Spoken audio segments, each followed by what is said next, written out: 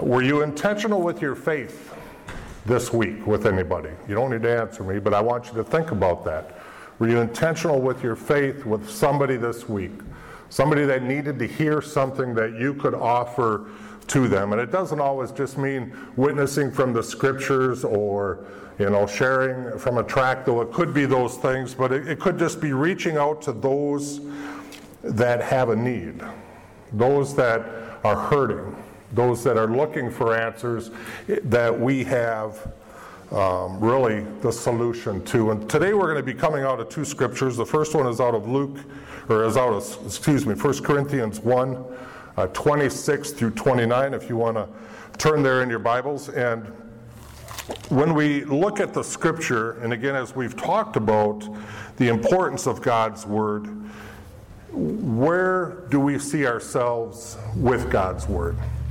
Is it the guiding force in our life? Is it something that we hold near and dear? Is it something that regardless of our feelings or our emotions, even our thoughts, that we are willing to say, I want to obey, I want to abide in the Word? And it tells us in this passage here, for you see your calling, brethren, that not many wise according to the flesh, not many mighty, not many noble are called.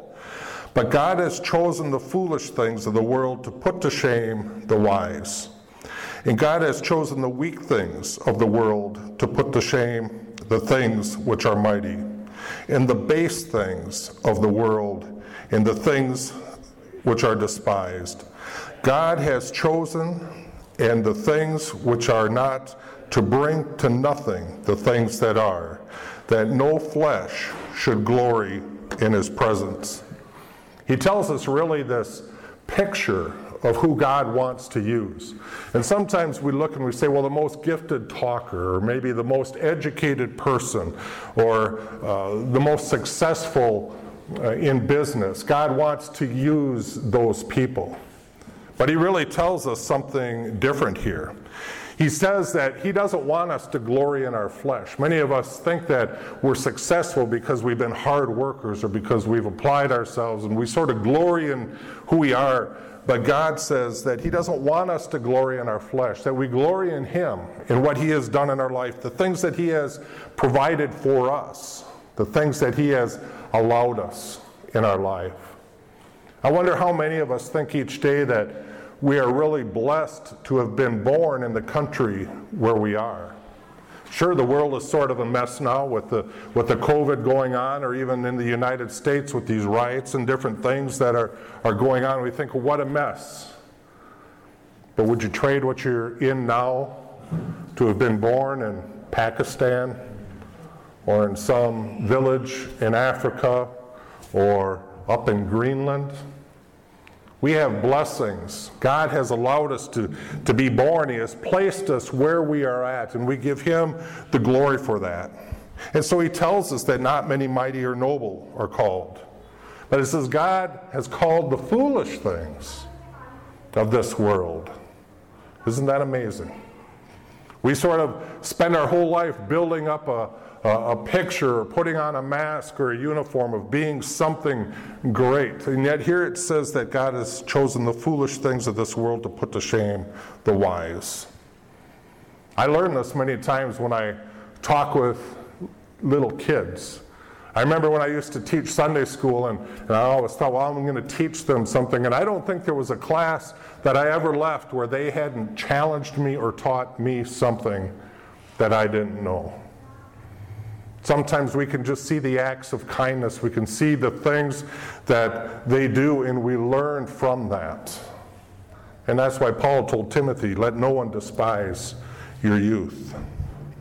They put to shame the wise. Sometimes we figure that we got all the answers, we got it all figured out, and we put it in a box and we say, this is the way it is, this is the only way it is. But God says, don't put me in a box. God is at work. When we look at the things of the world today, we can say the world is out of control, these things are out of control, but God is in control. God isn't creating these things to happen, but God with a word can stop these things. And I believe that these are things as we go through that we learn and grow from in our life. He doesn't use those that are mighty, but it says he uses the base things, the lowly things. Part of our message yesterday about Erwin's life was the simplicity of his life. He wasn't highly educated. I think he functioned somewhere between a 6 and a 10-year-old. But those that met him loved him.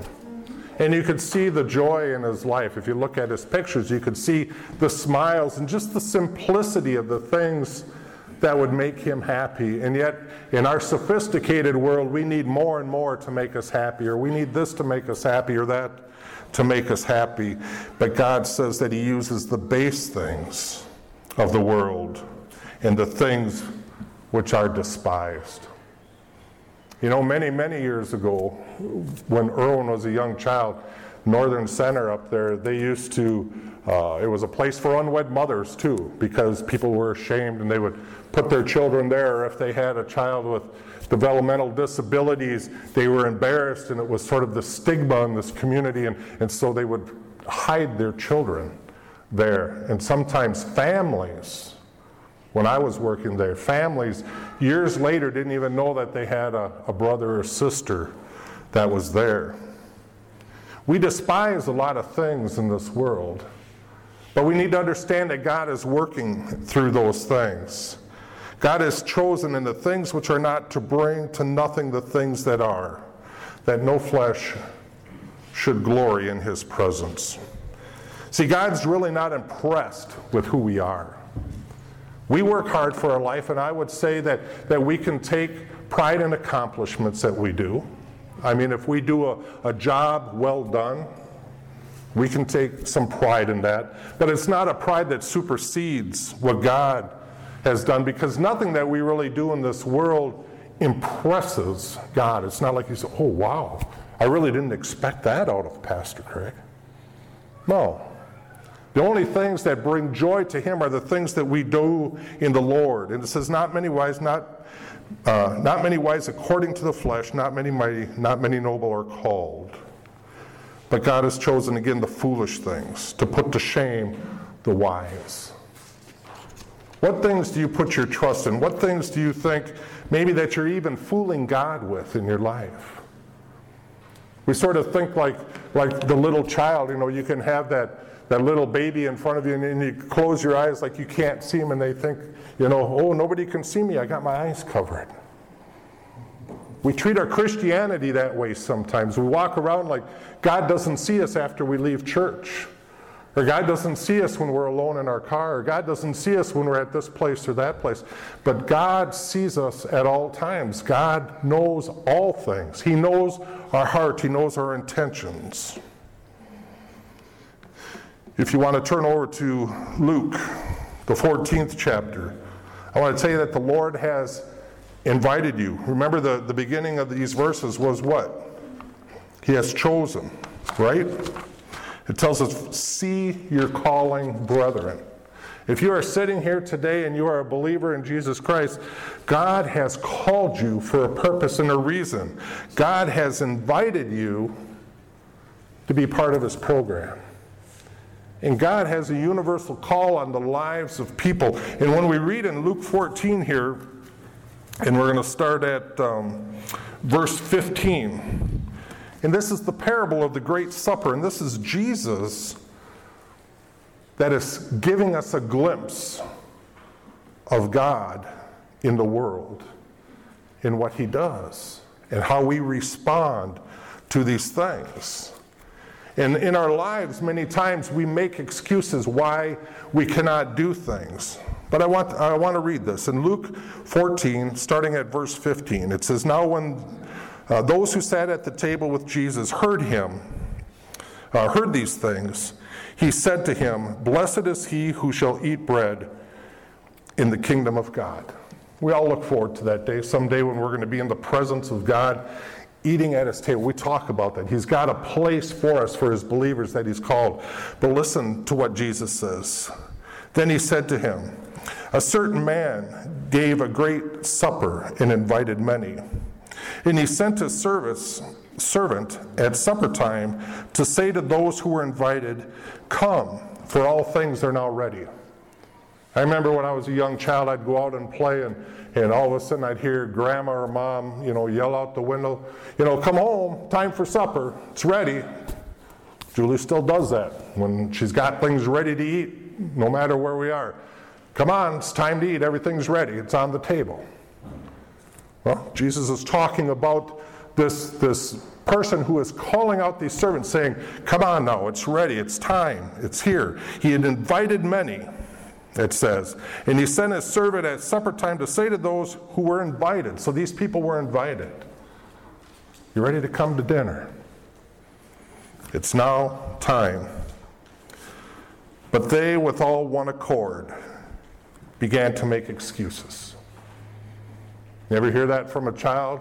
Oh, can't I just finish watching my show? I will in a minute. We're just about done with this game. Well, I just got a little bit more here to do, and then maybe. It says they all began to make excuses. The first said to him, I have bought a piece of ground, and I must go and see it. I ask that I could be excused. He had bought something in the world, and he needed to go look at it at this time. And so he says, please excuse me, I can't come for this feast. Another said, I have bought 5 yoke of oxen, and I'm going to test them. I ask that you have me excused. All these people are making excuses. These aren't really reasons, because these things could have been done at any other time, right? They could have gone and looked at the land another day. They could have tested the oxen a different time. Still another said, I have been married, or I have married a wife, and therefore I cannot come. We all know that our spouses take up our attention too at times, right? And he says, I'm married. I just can't come. Don't have the wife's permission. So that servant came and reported these things to his master. And the master of the house, being angry, said to his servant, go out quickly into the streets and into the lanes into the city, and bring in here the poor, the maimed, and the lame, and the blind. We're not going to waste this meal. Go on out and gather those that are hungry, that have need. And the servant said, Master, it is done as you have commanded, and still there is room. So we know that a lot of these people were coming now to the call of the master. But there was still room. And so what does he say? He said to the servant, go out into the highways and the hedges and compel them to come in, that my house may be filled. For I say to you that none of those men who were invited shall taste my supper. We can look at a lot of things, a lot of parallels to this. We can look at Jesus came for the Jews first, and the Gentiles were incorporated in. We can compare this to when God calls. Today is the day of salvation. If you hear his voice, do not harden your heart. Are you making excuses on Jesus' call in your life? Maybe it's a call to obedience. Maybe it's a call to a change. Maybe it's a call to do something different than what you're doing. I believe that as we are chosen of God and as we are called of God, and as he has told us in his word, you see your calling, brethren. Are we being obedient to what God has called us to do? Or are we making an excuse? Or what is your excuse? His purpose is explained. God has chosen the things which are not to bring to nothing the things that are, that no flesh should glory in his presence. See, we can stay and get busy in our own things and mount up our accomplishments and put our trophies in our mantle, and we can list off everything that we've done. But it tells us in the end times that these are all going to burn as rubble if they have not been done for the glory of God. God has created us for a purpose. He has created us for this, to be obedient to his word. His word is the final period at the end of every sentence of a believer's life. Some people will say, I'm a Christian, but when I read this, I really don't agree with it. Really. There's a lot of things I read in the Bible that I would say ruffle my feathers because it convicts me of things and it makes me have to change something in my life. It's not always pleasant, but guess what? I know that it's right.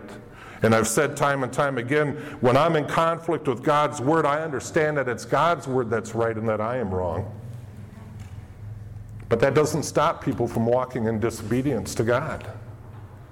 When we see what it is that He has for us, we need to embrace it. If He has called you to it, He's going to empower you to see it through.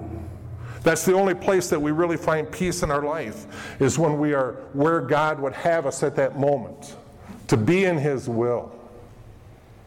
We look at the world today and it is so messed up, and we see all this distraught, we see all this anxiety, we see all this anger that is going on. And we wonder why. And I would say it's because God is not at the center of these situations. We live in a broken world. We live in a sinful world. Yes, there are things that are wrong. There are things that are done wrong. But do we put our trust and our hope in Christ? Do we continue to walk in His ways? Are we as believers being examples to those that are around us? And an example doesn't just mean being quiet and hiding in our house or being in a corner. No, in our life that we live, are we being an example to those around us? Are we being obedient to God's Word, or are we trying to fit God's Word into our thoughts and our ways? One of the most dangerous things a Christian can do is have a point of view and then go search the Scriptures to back up his point of view. As believers, we are to read the Word of God and develop our point of view so it's in line with God's point of view. So He's created us to be obedient to His Word. He has created us to glorify Him in word and deed, in the things that we say, in the things that we do. Have you checked yourself lately? And how you talk and how you act and how you respond to others.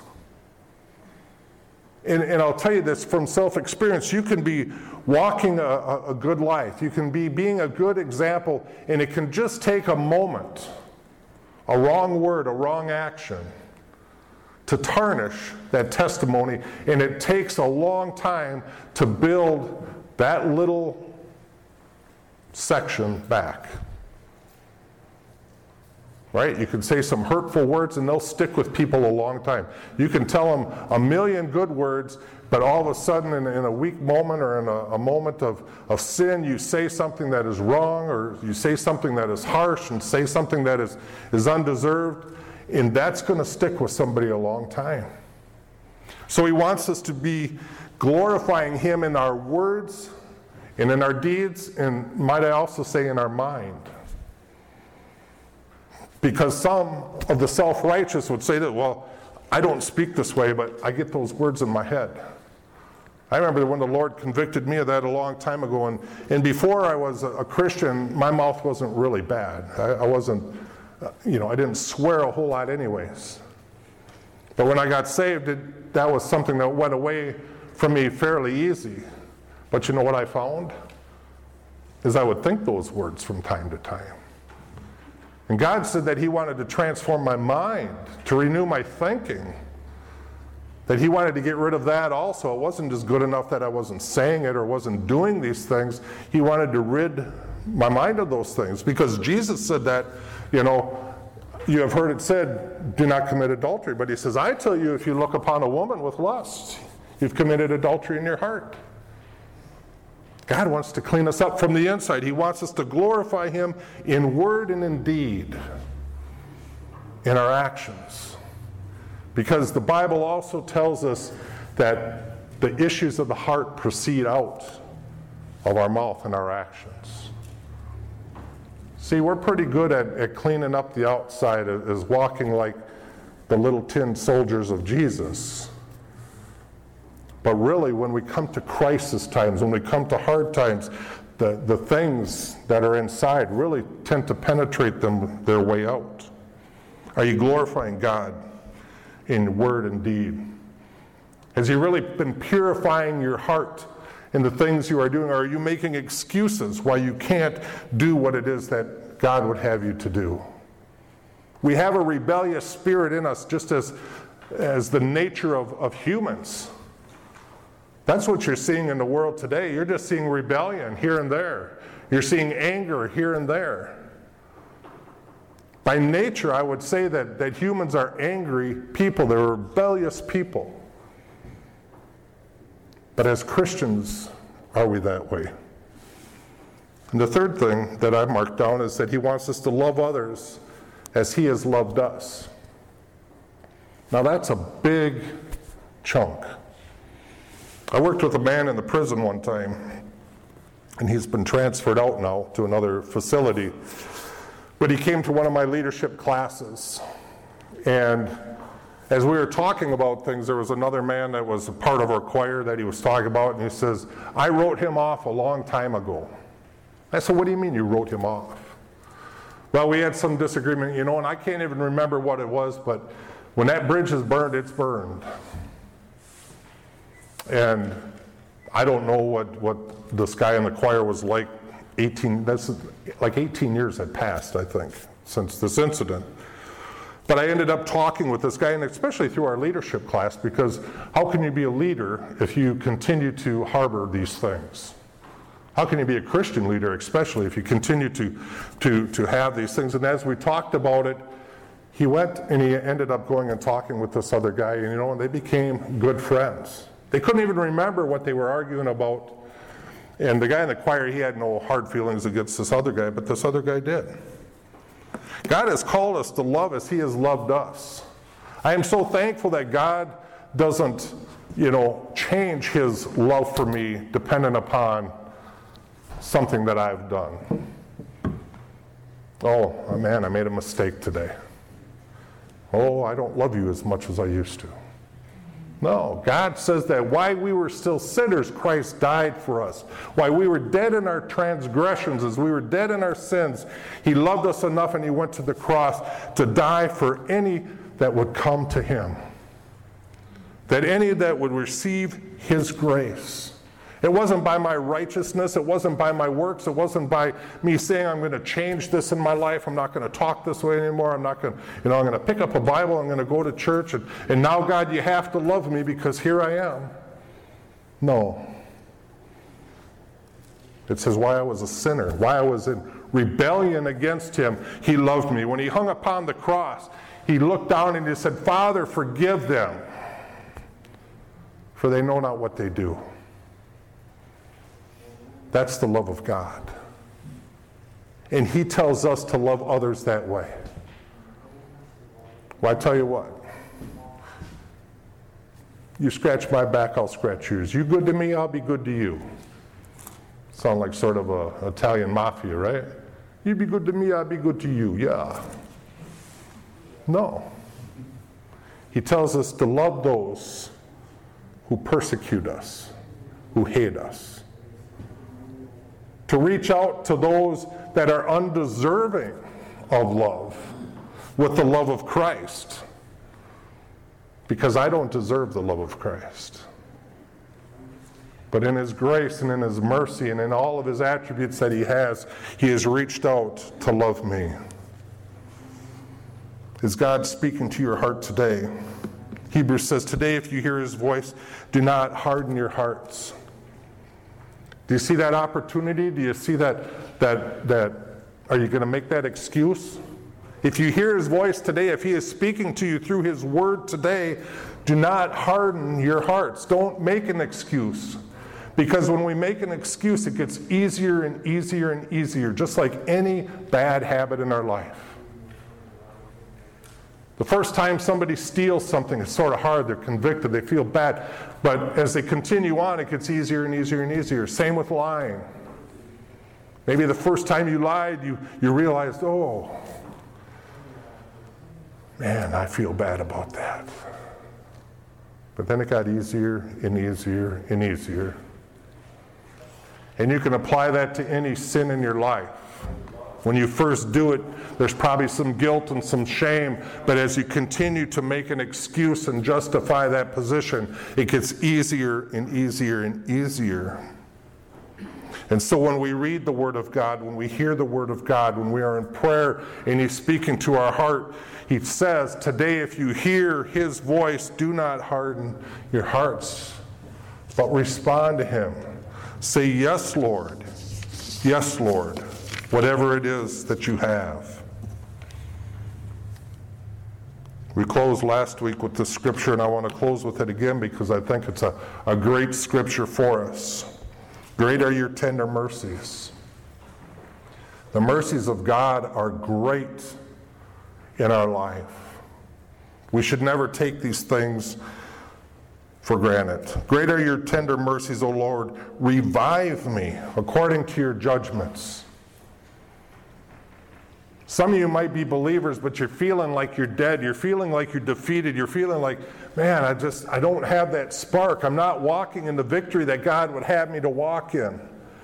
I'm not feeling His joy or His peace in my life. Well, it's because some of us are harboring sin in our life.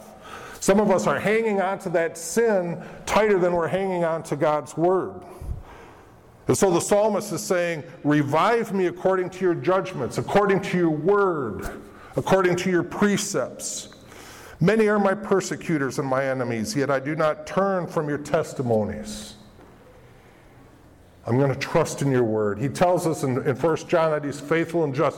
When we have sinned against God, if we find ourselves in a position that we don't belong in, it says He is faithful and just to forgive us our sins when we repent of those things. He says, I will not turn from your testimonies. Are you willing to stand on the word of God? Are you willing to follow Him where He leads? I see the treacherous and am disgusted because they do not keep your word. Consider how I love your precepts. This guy is saying, I love your word. The scriptures give a hard teaching. It says, if you do not love me more than these, and he goes on to list all sorts of things. If you do not love me more than this and this and this and this. Where is God in your love barometer? Have you forsaken all to give to Him? That doesn't mean He wants to strip everything away from you, but He wants to know that He is first in your life. The test is this, are you willing to give up whatever it is that He asks for you to give up to follow Him? Rich young ruler came up and says, what do I need to do to inherit eternal life? Jesus sort of said, do these things. He says, I've done all those things. He says, one other thing. Go and sell all you have and come follow me. Well, some preach wrong on that and say, well, that means that we got to get rid of everything in our life in order to follow. That's not it. What he was doing is he was looking at that man and said, I see something that is between you and I that needs to go. It may be riches. It may be an addiction. It may be a habit. Whatever it is, God is speaking to you about it. If it's between you and Him, He's going to say, get rid of that and come follow me. How I love your precepts. Revive me, O Lord, according to your loving kindness. The entirety of your word is truth. The entirety of your word. God's word is not a smorgasbord where we come and pick and choose and say, well, I can do this because the Bible doesn't say this. Or I can do this because the Bible says I can. We take the Bible as a whole. The entirety of your word is truth, and every one of your righteous judgments endures forever. Princes persecute me without a cause, but my heart stands in awe of your word. Can you say that? Does your heart stand in awe of God's word? I rejoice at your word as one who finds a great treasure. I hate and abhor lying, but I love your law. Question is are we willing to change? Or are you going to continue down that same old path? The Bible tells us many times, do not be deceived. God is not mocked. Is your life mocking God? We have a false sense of security sometimes because we say a certain thing or act a certain way that God is going to incorporate us. But He says that we need to love Him with all our heart, soul, and mind, that we need to believe that He is who He says that He is. And when we truly believe who God is it's going to change the way that we are. The world today, there's many that say, I'm a Christian, I'm a believer, but they're walking the way of the world and they're walking in the paths of Satan. And they call themselves Christians. The word Christian means Christ follower. Are you a Christ follower? Because that is the test that God has for us. Do you love me more than these? Do you love me more than these? Let's pray. Father, we thank you for your word. We thank you even for the conviction of your word in our life. And Lord, we pray that even though it makes us uncomfortable at times, and though it can just upset our lives, because we are happy where we're at. We like doing what we like to do when we want to do it and how we want to do it, but yet, Lord, you may have a different calling on our life. You may have a different plan. There are changes that I believe that you want to do in each and every one of our lives. Are we heeding your voice? Are we listening to you? Lord, help us not to walk in disobedience to your word. Help us to hear your voice. Help us to be led by your Spirit. And Lord, again, we know that all these things are in agreement with one another. Help us to love you, Lord, more than these. These things that are holding us down, these things that are weighting us down, these things that we have fooled ourselves into believing will bring us joy and happiness. Because, Lord, this world is fleeting. It's but a vapor. And the day is going to come when everyone is going to kneel before you. And Lord, we want to stand in the salvation that you have given us. Our eternal life is now if we are believers. And even in the prayer, thy kingdom come, thy will be done on earth as it is in heaven. Are we living that way now? It would be our prayer, Lord, that we are. So Lord, lead us and guide us according to your word. And Lord, help us to be an example to those around us. We thank you, Lord, and praise you and give you the glory for all who we are in you. And we ask this in Jesus' name. Amen.